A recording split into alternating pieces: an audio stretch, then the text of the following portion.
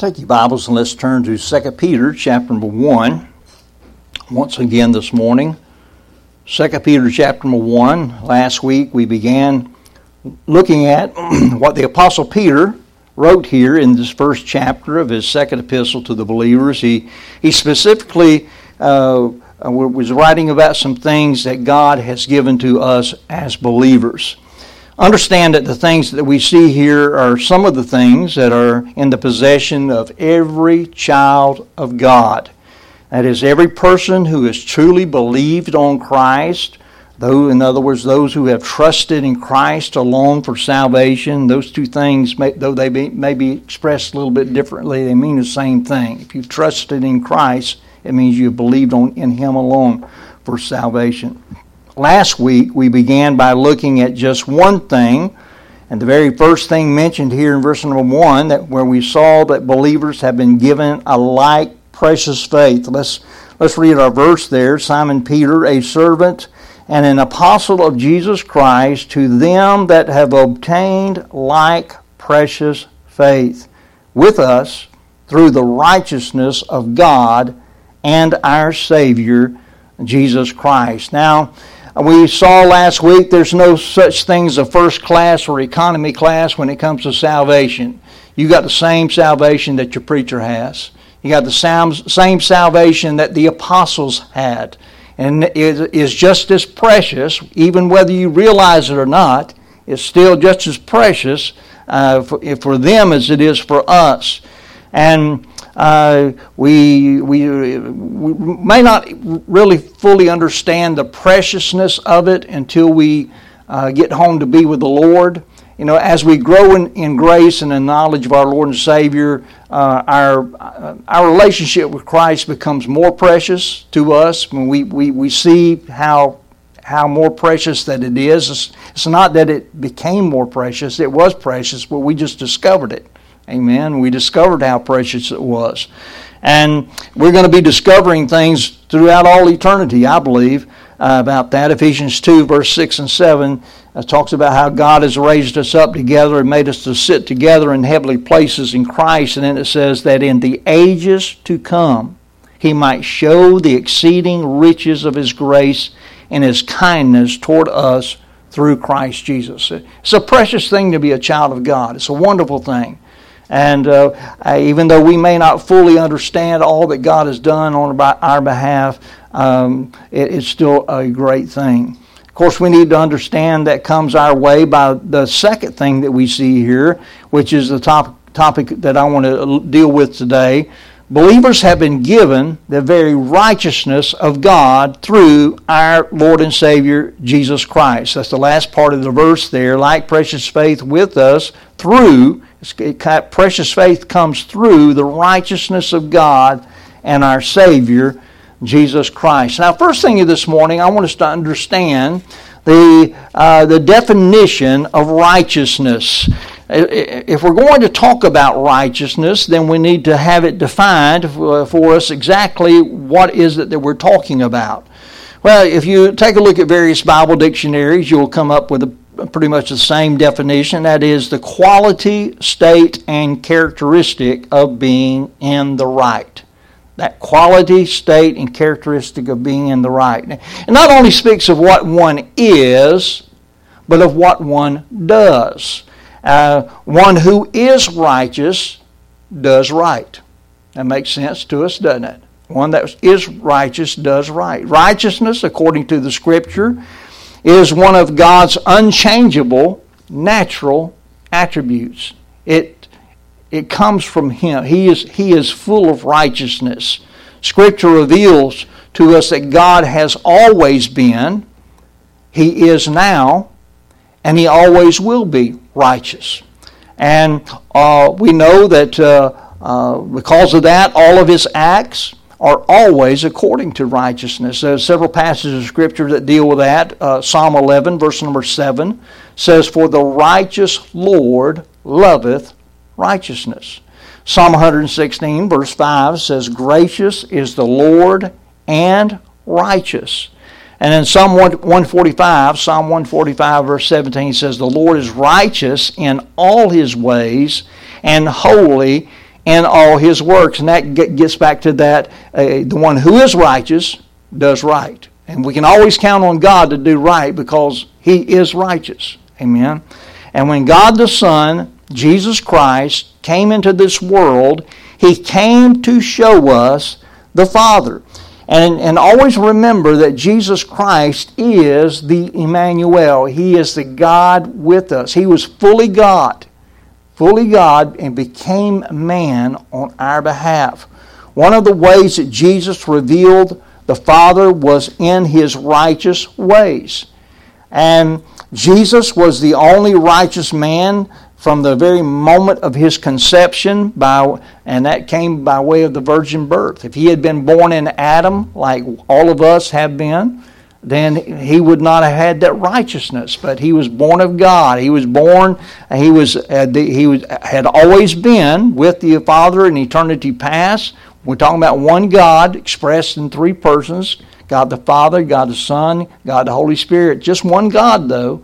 And but he became flesh, and John 1:14 says, "And the Word was made flesh and dwelt among us, and we beheld his glory, the glory as of the only begotten of the Father, full of grace and truth." That Word, when the Apostle John wrote that, he says, "In the beginning was the Word was with God, and the Word was God." God became flesh. Amen. And so, understand the definition of righteousness. Then, the second thing, let's understand that there is a standard for righteousness. A standard for righteousness. Wouldn't you agree that having a right standard of righteousness is important? It's very important, isn't it? Now, there's standards maintained for a lot of things in our lives. I read where there's an International Bureau of Weights and Measures located in France that maintains global standards of mass and volume, and it establishes and maintains those standards for those involved in international trade. That's to keep, like the Saudi Arabians, from changing what a barrel of oil is.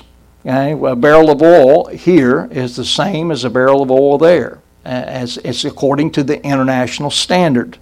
And there's also an Office of Weights and Measures in our own country that maintains the standards of measure for all kinds of things we buy and use every day.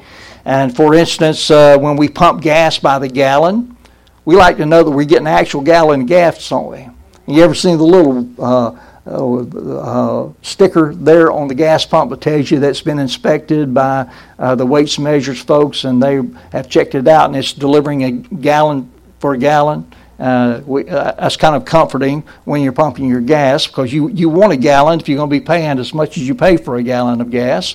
And if we want to understand our own personal righteousness or lack thereof, we must have a standard and compare ourselves to that standard of righteousness.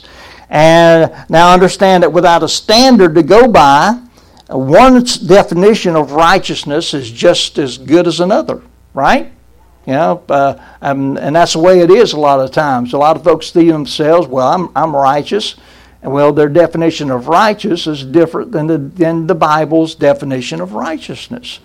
2 Corinthians 10, verse number 12 says this, "For we dare not make ourselves of the number or compare ourselves with some that commend themselves, but they, measuring themselves by themselves and comparing themselves among themselves, are not wise." And what that's talking about is, it's easy for us to look at somebody else and think that we are more righteous than them, but they're not the standard, okay?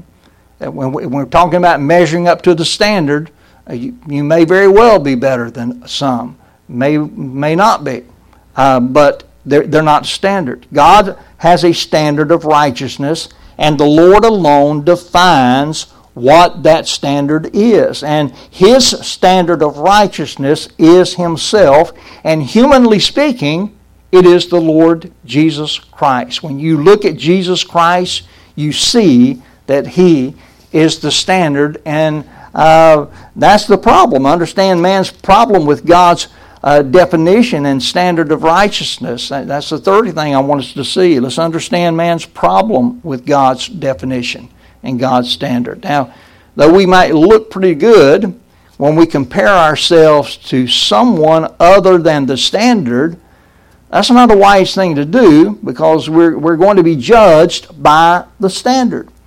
And the Bible's very clear that not one of us measures up to God's definition of righteousness when compared to God's standard of righteousness, who is the Lord and Savior Jesus Christ. And that's a problem for all of mankind. Some miss the standard by a long way, but we all miss the standard. Okay? If you miss the standard, then here's what Scripture says. In Romans 3:10, as is written, there is none righteous, no, not one. That means nobody met the standard. Romans 3:23, for all have sinned and come short of the glory of God. That word sinned means missed the mark. You didn't measure up. Come short means not fitting up to the standard. All of us had that problem. And to not fully measure up to God's standard of righteousness is to come short. And humanly speaking, only the Lord Jesus Christ has ever measured up to what the Father was looking for. And the only life that that God is impressed with is the life of His Son. Okay? You probably heard me say that before. And that's why if we are in Christ, He sees His Son. His Son measures up. And that's where we want to be at. Humanly speaking, only the Lord Jesus has ever measured up, and that is how He was able to be the perfect sacrifice for our sins. He came into the world not only to show folks the Father and to show forth what righteousness truly is, but He also came to die for sin and make the provision. And let's understand there is a penalty for not measuring up to God's definition and standard of righteousness. Romans 5:12 put it this way, wherefore as by one man sin entered into the world, and death by sin, and so death passed upon all men, for that all have sinned. Our problem is that we came through the line of Adam, every one of us. We can trace our heritage. We basically are all pretty much brothers and sisters, okay? I like that word, brothers and sisters in Christ, those of us that know the Lord. But we all came from Adam and Eve and the Garden of Eden. Came by that way. And because of that, sin passed from Adam to us. And Romans 6:23 says that for the wages of sin is death. The wages of sin is death. And then you might think about that, what I just said there, and say, well, everybody dies. Well, everybody does die one time, except those that are going to be taken out of here in the rapture. But everybody does die one time. But Revelation 20, verses 11 through 15, speak of a second death. And that's really what that's talking about. The wages of sin, yeah, we have death because of sin, the natural death. But listen, when you die in the Lord, you're absent from the body and present with the Lord, so you really never died. Your body may have died, but you didn't die. Okay? But there comes a second death when you stand before God, and the books are opened. And if you have not trusted Christ as your Lord and Savior, you stand at the great white throne judgment. And understand that everybody at the great white throne judgment, they are there not to see whether or not they're going to what's going to happen to them. It's already been determined, but they're going to see just how unrighteous they are. Those books are going to be open. I believe one of the books is going to be open is the Word of God. The Word of God's going to be there, and any defense that we might put up and say, this. Let me take a look at the Word of God, and the Word of God very plainly tells us what we need to know. But also, the book of life is going to be there. And if your name's not written in the book of life, and it gets there by way of believing on the Lord Jesus Christ. And so make sure that your name is written there. A fifth thing I want us to understand this morning, let's understand the provision by God to give us what we needed to meet the standard. none of us measured up to the standard. How were we going to do anything except wind up in the lake of fire? Well, God stepped in. Amen. Isn't that a blessing? We had somebody cared enough for us to step in our place. And 2 Corinthians 5:21 talks about, it says, for he, speaking of God, hath made him, and that's speaking of Jesus Christ, to be sin for us who knew no sin, that we might be made, listen, made the righteousness of God in him. God makes us righteous because he places our sin on his own Son, who was nailed to the cross and died the death that should have been ours, and he never knew sin. It wasn't his personal sin that he died for. He died for your sin and for my sin and for the sins of really everybody. What the sad part really is, though, that not everybody's going to come to a saving knowledge of Jesus. Even though Jesus died for them, and covering for their sin and the righteousness of Jesus is available to them. But if they don't believe on the Lord, if they don't trust on the Lord, trust in what he did for them, then they're not going to be saved.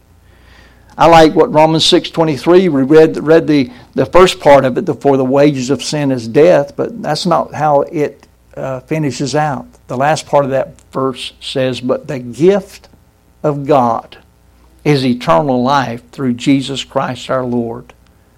You like gifts? We always looked forward to getting gifts, didn't we?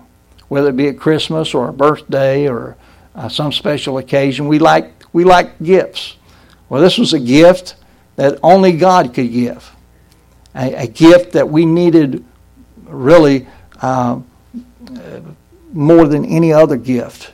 The gift of God is eternal life through Jesus Christ our Lord. Ephesians 2, verse 8 and 9 says, for by grace are ye saved through faith. That's how it's acquired. It's by grace. Grace being the unmerited favor of God. None of us deserve it. For by grace are ye saved through faith. And that not of yourselves. Listen, it says again, it is the gift of God. The gift of God. The Bible is very clear, and that salvation is the gift of God, not of works, lest any man should boast. 1 Corinthians 15, verse 21 through 22 says, for since by man came death, by man came also the resurrection of the dead. For as in Adam all die, and it says, even so in Christ shall all be made alive. We're all in Adam. Okay? For as in Adam all die, but if you're in Christ, you'll be made alive. And praise the Lord for that. Then I want us to understand that our position of being in Christ gives us an unquestionable eternal standing before God in Christ. Unquestionable. You can question my righteousness, but you can't question Christ's righteousness. And I'm in him. Yeah. Romans 3. Look at Romans 3 for a moment.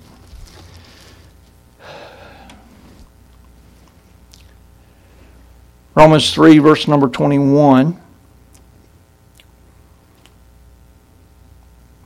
In fact, we'll back up to verse number 19 here. Romans 3, verse number 19. Talking about, there's no way that we could be saved by keeping God's law. That's not the purpose for what it was given. It says in verse 19, now we know that what things soever the law saith, it saith to them who are under the law, that every mouth may be stopped, and all the world may become guilty before God. Therefore, by the deeds of the law, there shall no flesh be justified in his sight. Notice, for by the law is the knowledge of sin. And we know that to be true. If you read through the Old Testament, you read through the Old Testament law especially, your heart will get under conviction, because you'll come across some things that you were involved in at some point or another in your life. But look at verse 21. But now, I like that, but now the righteousness of God, remember that's Jesus, the righteousness of God without the law is manifested, being witnessed by the law and the prophets. What does that mean? That means that even the law that condemns us said that there was going to be coming a Messiah. There was going to be coming a Redeemer. And the prophets said the same thing, that Jesus was going to come into this world and he was going to give himself for our sins. And look at verse number 22. Even the righteousness of God, which is by faith of Jesus Christ. And remember, that's how you get it. The righteousness of God is a gift that comes, how? By faith of Jesus Christ unto all and upon all them that believe, for there is no difference. I'm glad that salvation was available to anyone. I'm glad it wasn't just to the rich, because I'm not a rich man. Okay? I'm glad it wasn't just to royalty, because I'm not, other than being royalty associated with Jesus Christ now. You take a look at my bloodline, you're going to find some unsavory things there. You just will. But listen, we have the Lord Jesus Christ as being our covering for our sins. All of us have sinned, come short of the glory of God there in verse 23. Look at verse 24. Being justified freely by His grace. Again, grace is unmerited favor, but it's through the redemption that is in Christ Jesus. When Christ paid the price, He paid the price sufficient to cover the sins of the whole world. Amen? Think about it. He paid the price. What shame is it that there are folks who reject what Christ did for them, and sadly they will pay for their own sin for all eternity in a lake of fire. This gift of eternal life through Jesus Christ our Lord is available this morning to you. I know most of us that are in here have believed on the Lord Jesus Christ.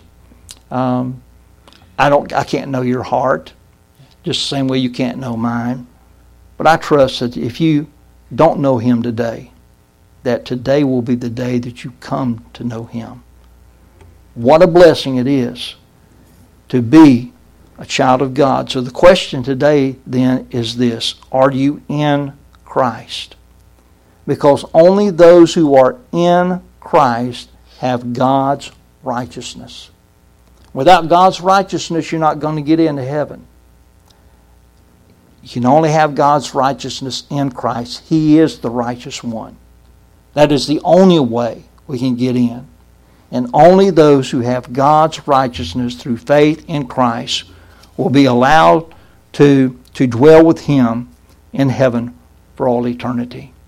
You say, but Brother Jerry, I trusted in the Lord, and man, I look at my life, and I still don't appear to be very righteous. I mean, we do walk better than we did before, and we do desire. I trust that if you are truly born again, you have that desire to live godly. But our righteousness is in Him. It's still not in us. It's still not in what we do. It's in what He has done. That doesn't mean that we go live the life that we choose to live and forget about everything else. No. We desire to please the Lord with our life, and the Lord gives us help. When we get born again by His grace, we receive the Holy Spirit of God that helps us walk, but we are still going to be imperfect until that time that we are taken home to be with Him. Amen. But we are perfected in Christ Jesus. As God sees us, He sees us in His Son. And remember, the only life that He is pleased with is His Son. That's why we have to be in Him. He sees His Son, and He sees us as being righteous in Him. So let me just plead with you today. If for some reason you haven't come to know Him, come to know Him today. And if you do know Him, share Him with others so that they can come to know Him. Amen. Let's pray. Father, we just thank You today for the righteousness that You made available to us. Lord, none of us measured up. None of us could meet the standard. But thank You that Your Son that You sent into this world, Jesus Christ, God in the flesh, measured up. And in Him is the only way that we can measure up. And Lord, thank You for the blessing of eternal life through Jesus Christ. Lord, we thank You for that gift. What a great gift. A wonderful gift that was given. But it's a gift that has to be received. Just as if somebody gave us a gift and we don't bother opening it up and putting it to use, it does us no good. The gift can be given, but if we toss it aside and say, no, I don't want that gift, Lord, how bad is that? Well, it's extremely bad whenever that gift is the gift of eternal life through Jesus. Lord, help us to be concerned about the souls of others that are they're in the same boat that we were in before we came to know Christ. Now that we've come to know Christ, Lord, we have an eternal home in the heavens. We have eternal life through Jesus Christ. And they could have the same thing if they would just trust Him. Lord, help us to be concerned enough to be the ministers of reconciliation that You called us to. Lord, You were in the world, and Jesus, You were here in Jesus Christ reconciling the world to Yourself, but You left the ministry of reconciliation to us. And Lord, we just pray that we would grab a hold of the great need in our day and time to help others come to know You. Just blessing this invitation, we pray in Jesus' name. Amen. Let's stand, please, and